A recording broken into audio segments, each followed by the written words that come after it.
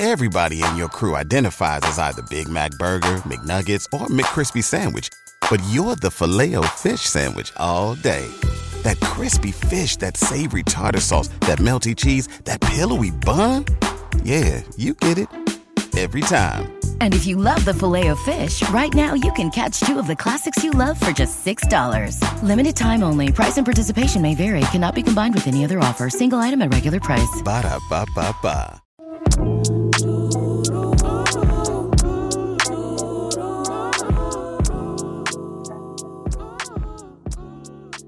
Welcome to the Black Girl Burnout Podcast. Kelly here, and I am so excited for today's and this whole week's episode. We are interviewing the phenomenal Sonia Renee Taylor. She is a New York Times selling best author of 7 books. She's a transformational thought leader, a world-renowned activist, award-winning artist, and founder of the international movement, The Body Is Not an Apology. Her work has reached millions of people by exploring the intersections of identity, healing, and social justice using a radical self-love framework. She continues to write, create, speak, teach, and transform lives globally. All of this is to say, Sonia is incredible. We have a very beautiful conversation about who she is, how she came to this belief system and this way of living where she says that her body is not an apology. It gets deep, y'all, but it, as always, gets deep and joyful. So let's dive right in with the first kind of snippet of our conversation with Sonia Renee Taylor.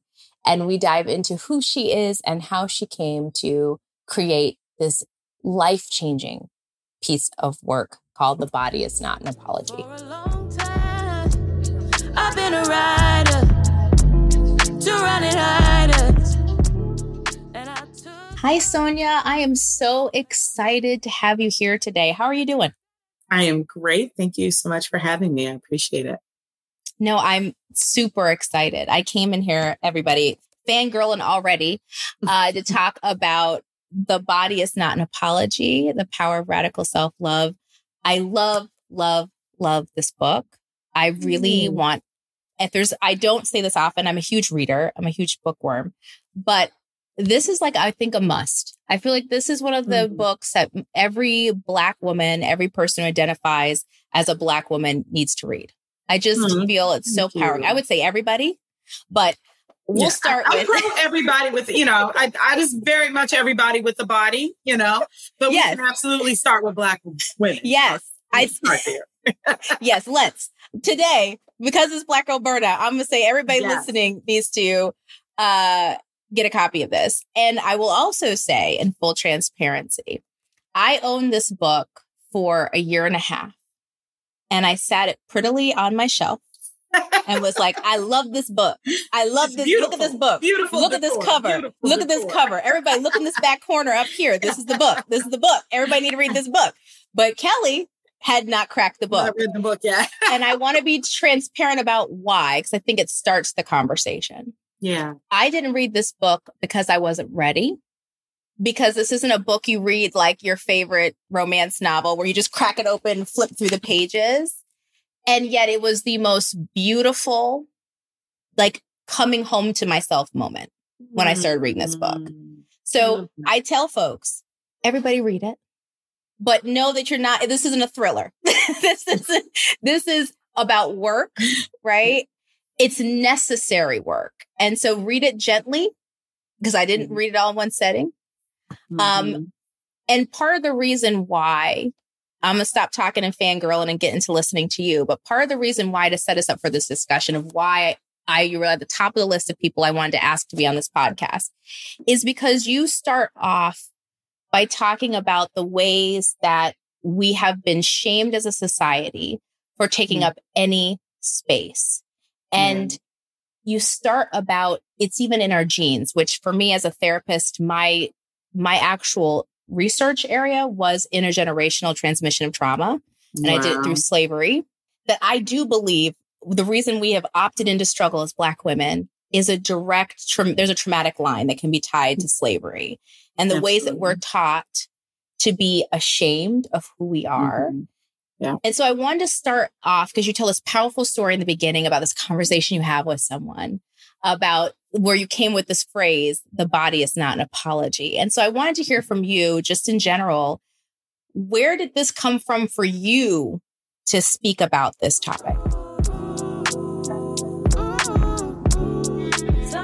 Did you know Black Girl Burnout has a YouTube channel now? We created this channel to give you even more bonus content, things you will not find on the podcast, like Hey Girl Chats. This is where we build community through conversation with ordinary women like you and myself. It's informal, it's fun. We guarantee you're going to love it. Also on the channel will be affirmations dropped monthly, as well as guided meditations and all our guest interviews. So head over to YouTube and opt in by subscribing to our channel and catch all the new content. Black representation in media means everything to me. Black Girl Burnout wouldn't exist if I couldn't look to other Black women in this space that came before me for inspiration and education on how to create what I've created. Well, if you're looking for the next generation of influential Black voices, look no further than NPR's new collection, Black Stories, Black Truths. Black Stories, Black Truths is a celebration of Blackness from NPR. In this collection, you're going to hear stories of joy, resilience, empowerment, and how people have created world-shifting things out of struggle. I just listened to an episode with Tracee Ellis Ross, where it talked about how she's iconic and she's our favorite rich auntie. The episode was inspirational and educational and, of course, funny. It is important for us to hear ourselves and to understand the power of Black women and their voices and how much we can truly create. This new series by NPR centers the story of us in a way that hasn't traditionally been done. With Black Stories, Black Truths, you will hear a range of voices as nuanced and as varied as the Black experience itself.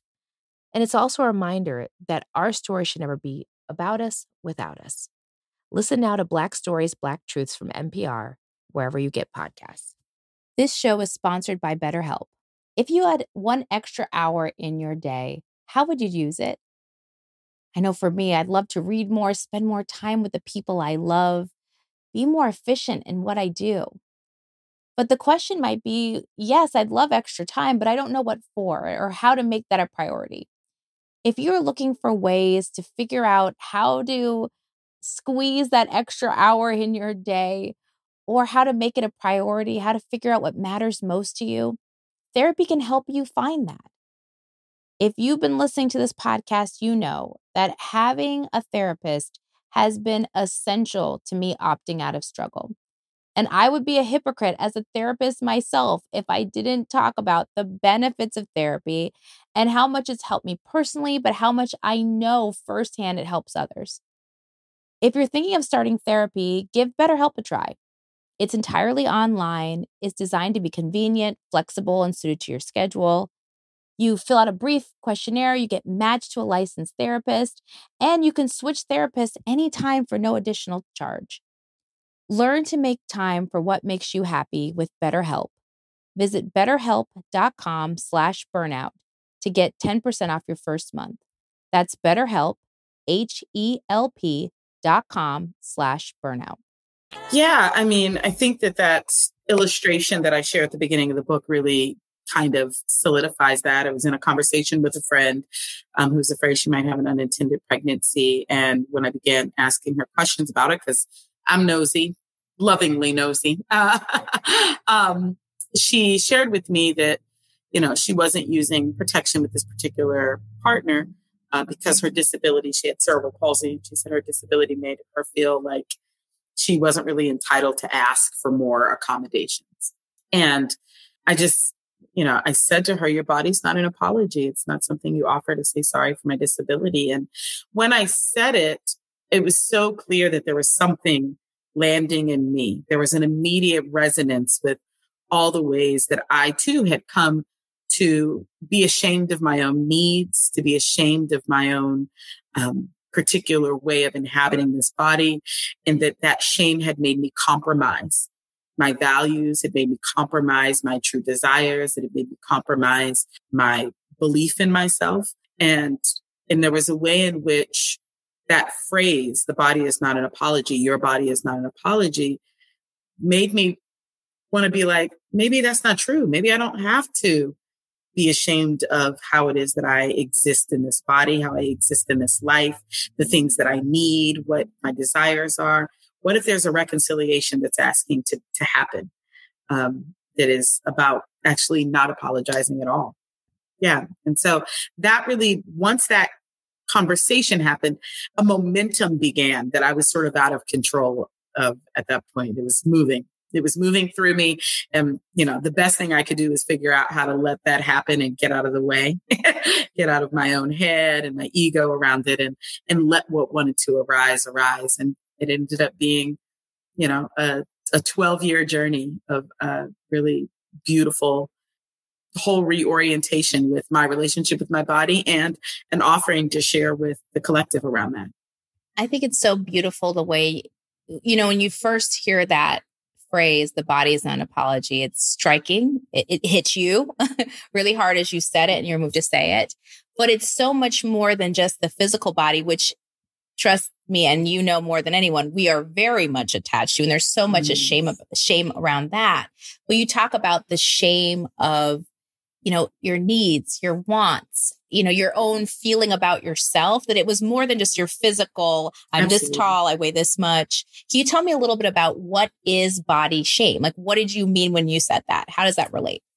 Yeah, well, I've always talked about the body as sort of like a trinity, right? That we are talking about our physical bodies. We are talking about our mental and emotional bodies. And we are also talking about our spiritual bodies. We're talking about, what does my soul need? And can I not be ashamed of that? What is my, what does my body need? And can I not be ashamed of that? What does my emotions and my wounding need? And can I not be ashamed of that?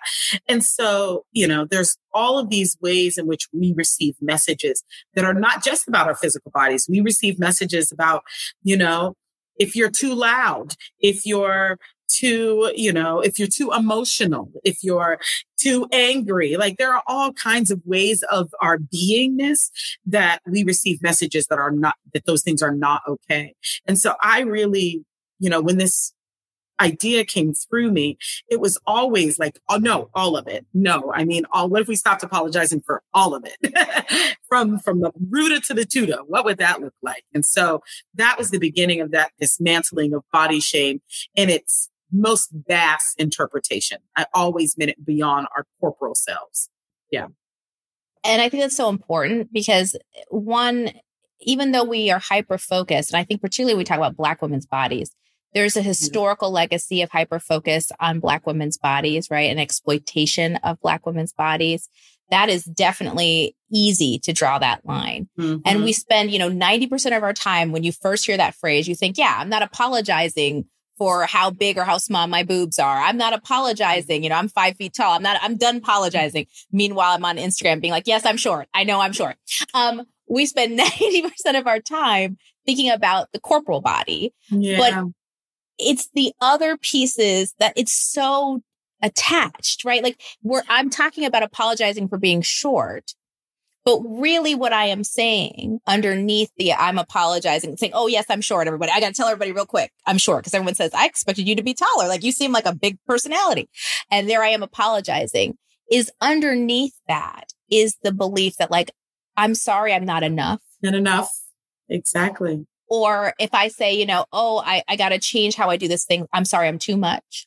Mm-hmm. Right. I got to prepare you to receive not Kelly's physical body, prepare you to receive all of me. And so I'm starting to cut corners and squish and fit myself. And it's not really about my physical being. That when I say I'm short, it's like, I'm sorry, I didn't take up enough space. And then contrasting, oh, I'm a lot. I tell people I'm a lot. I'm sorry, I'm too much. Exactly. And so drawing that line is so important and gets left behind. All the time. And I think that's, if I had a wish around my work, it would be that people really could see into the expansiveness of it. Because you're absolutely right. There's this 90% of conversation is like the physical body. And what we're missing is that the only reason that we're even talking about the physical body is because we believe that it is a particular currency to a certain kind of access to acceptance, to love, to validation, to belonging, to connection, to these deeper human needs that we actually desire. And we've been told our body is how we get there. And so we're always like trying to figure out how to manage expectations or mitigate rejection or whatever through these bodies. But underneath that, what we're really saying is, am I lovable? Am I lovable? Am I me? This being, is this being lovable? In this world that has told me there are a million ways in which it's not. And so let me see how I can navigate and manage and figure out how to, in this language of opt in, how can I opt into lovability under this structure? And, the invitation that I think has always been inside of the work, the invitation inside of radical self-love is, what if that structure is a lie? Right? What if that structure is a lie? What if this thing you think you're opting into, this externalized lovability, was always an illusion, and that there's always only invitation to come back to the only true thing, which is our sense of love for ourselves, which from there, everything else can flow from. That so perfectly aligns with what came to me when I was talking about the language of opting out of struggle, right? That it's a lie. Like, what if there was something different? What if there was another way than just buying into this myth? And to that point, you give us these 3 kind of steps to opt out. You call it mapping your way out of shame. I'm just going to call it opt out of shame. And you talk about 3 ways of doing that. Make peace with not understanding, which is so powerful. Like, I had to sit with that for a minute because there's so many layers. Yeah. In the experience of Blackness, there's so much of what we do in struggle that is about getting understood. Yeah. It's about, and then while we're fighting to be understood, we then deny other people the understanding, right? Because then we're in fights, we're on Twitter beefs with people. The most silly version of this, right, is our Twitter beefing, right? Trolling somebody, being like, I'm going to tell you today. But really, it's like, I want you to see me and understand, and I'm just expending energy unhealthily. And vice versa, we're taking away understanding from folks, right? So this make peace with understanding. The second one was make peace with difference. So powerful. And making peace doesn't mean agreement. I always tell people this all the time. Like, I'm free to say, I don't like the color purple. That's one of my favorites, but that's fine. And you can make peace with that. Okay. Purple's your favorite color, right? Making peace with difference. And then the last step, which is so key, going back to this whole thing about the 90-10, excuse me, that the last step is making peace with our bodies. Like, it doesn't start there. We don't start with like, girl, you look good. In this dress, right? Like, this is it. It ends there, which is so important. Can you walk us through those 3 steps a little bit and give us some tips? Yeah. So, this idea of making peace with not understanding, so much of our conflict, right, is about trying to make the world make sense to us. Right. And we exhaust a tremendous amount of energy trying to make the world make sense to us. And the truth of the matter is, it's not. It can't. It's beyond. It's above your pay grade. And the sooner you make peace with the fact that there's stuff that's above your pay grade, you can remove an entire chunk of exhaustion off of your life. Right. It's like, I don't understand that. And why do I what is the impetus that tells me that I need to understand it? Right. And what is the story that I have attached to understanding it that is rooted in, well, I'm either not worthy if I don't understand it. I'm not lovable if I don't understand it. I'm not enough if I don't understand it. Right. We start to see how these things are tied to each other, how my need to understand a thing is tied to my sense of validity, of enoughness. Right. And again, what the invitation is can I disentangle those things? I don't need to ever understand anything, and it does not change my lovability, my validity, my worthiness, my enoughness as a human being on this planet, period. And so can I let myself be like, okay, I just don't know. I just don't know. Okay. Yeah. I tell you, there's so much freedom in it. I was, and I grew up a notorious know-it-all. Like, I was a know-it-all. Me too. Right? I think you'll find some of us in some different professions telling people things, right? And one of the things that and I began to see how my like know-it-allness was really just like, how else will the world know I'm worthy if I don't have all the answers, right?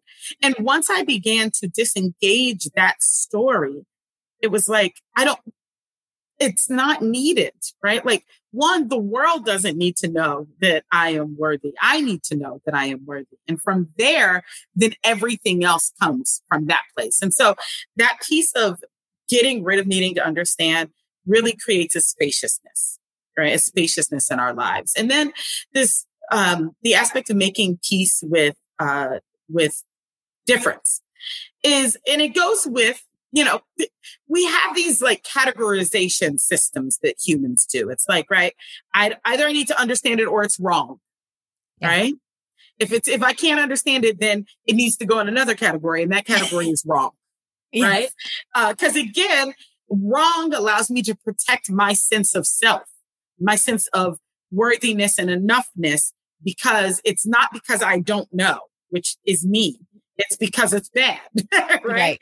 And so then everything we don't understand that's different than us becomes wrong, as opposed to just different. Just the human, not even the human, the just universal law of variation, right? Yeah. Like there's a reason there are more than just oak trees, right? There's a reason there are more than just schnauzers. There's a reason, right? Because variation is how life lives. It wants difference. It needs difference. Difference creates contrast and vibrancy and beauty. And so when I find myself in the trap of sameness, in the idea that like something has to be the same in order for it to be acceptable, where is that coming from? What is that actually about? Oh, and it's about, again, well, if it's different, then how will I know I belong? If it's different, then how will I know I have connection? How will I know I'm safe? We keep going back to these core central concerns of humanness, right? That are in some ways evolutionary, right? We were like, oh, same, my tribe won't eat me. Yeah. Fair enough. Fair enough. Not a bad delineation system for safety in those contexts. But we're not in that context. And so evolution has devised all kinds of other ways for us to be that make sense with where we are now. This is an invitation to evolve beyond difference as some arbiter of our safety, of our belonging, of our, connection. And the more difference, that we allow ourselves to experience, the more expansive our worlds become. I'm so grateful to have had the opportunity. I was a military kid, and so we lived all over the place. Yay! Military kids unite. Right. Exactly.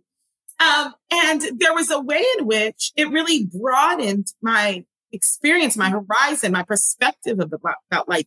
It made me an insatiable journeyer. It made me want to know all kinds of people and cultures and ideas. And, I remember the first time I had lumpia, the Filipino lumpia, and I was like, yay, right? There's a gift in difference if we can learn to make peace with it. If we divorce it from the story that somehow difference means disconnection, because difference doesn't have to mean disconnection. Difference can actually mean expansion if we let it. And then the last one, which is make peace with our bodies. And again, it's the idea that we have been socialized and conditioned to believe that these bodies are our currency in the world. They are our currency for belonging. They are our currency for lovability. They are our currency for social status. And so, we need to be manipulating it. We need to be at war with it. We need to get it under our control. We need to dominate it and have it be the way we need it to be. And, one of the things that I offer often is like, if you are in that relationship, if you're a relationship of control, coercion, and domination with your body, like I've never seen peace, equity, justice, or love come out of those particular dynamics. And so if what you say, so first you got to get clear about what you want. Do you want domination and coercion, or do you want peace and love, equity, and compassion? Because if you want peace and love and equity and compassion, then you're going to have to start practicing someplace. And that place is with you. That place is with this relationship, with this, my ex used to call it fleshy thought tube, this fleshy thought tube that you have to traverse this experience called life. When we have peace inside of this, then we actually start to see that the story of currency is a lie, that the story that somehow I have to barter and buy my way into validity, into connection, into resource, that's actually a lie. And the only reason it's still working is because we're all still invested in believing it. We've still opted in. We still opted in. As soon as you opt out, it's like them spams in your email box. Soon as you opt out, you're just not even in. You don't care what Target has on sale this week. It doesn't matter, right? Your energy goes back to what it is you actually care about. So true. So true. And if there's one thing I want to anchor before we, close out today's episode, is that you said, if you want to have peace, equity, and compassion, it has to start with you. Has to. If nothing else you get from this segment, and there's way more to get, it has to start with you. And that isn't you in the most expansive sense. And that is how you opt out. Yeah, absolutely. And you can't, you can't opt into the new world, right? Into that world of justice and peace and equity. Yeah. Like, it's not an inside out. It's not an outside in job. It's an inside out job. Yes. 100%. More to come with Sonya Renee Taylor. Y'all know why I was excited to have. So we will be back. We're going to dig into now what we're going to opt into. So we're leaving behind shame. We're opting out of shame, and we're going to move into radical self-love. So more to come on that.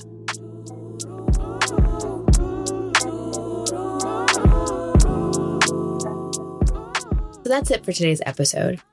Here are a few ways where you can support this podcast. First things first, if you haven't, subscribe and follow the podcast. We're streaming on all major platforms. That's Apple Podcasts, Spotify, iHeartRadio, just to name a few. Subscribe and get each new episode as it drops. Secondly, subscribe to the newsletter. We have a monthly newsletter that is chock full of goodness and updates, as well as first access to all the giveaways we do here at Black Girl Burnout. Are you following us on our socials? If not, what are you waiting for? You can find us on Instagram and TikTok at Black Girl Burnout and on Twitter at BLK Girl Burnout. Last but not least, make our day and leave a review. Your 5 stars truly give me and the team so much energy, and we appreciate you so much. Until we speak next, take care of yourself and take care of each other. 'Cause I'm keeping my peace. Everything is up in flames. I said all that I have to say. Close the door, close the door. Everybody in your crew identifies as either Big Mac Burger, McNuggets, or McCrispy Sandwich. But you're the Filet-O-Fish Sandwich all day. That crispy fish, that savory tartar sauce, that melty cheese, that pillowy bun. Yeah, you get it. Every time. And if you love the Filet-O-Fish, right now you can catch 2 of the classics you love for just $6. Limited time only. Price and participation may vary. Cannot be combined with any other offer. Single item at regular price. Ba-da-ba-ba-ba.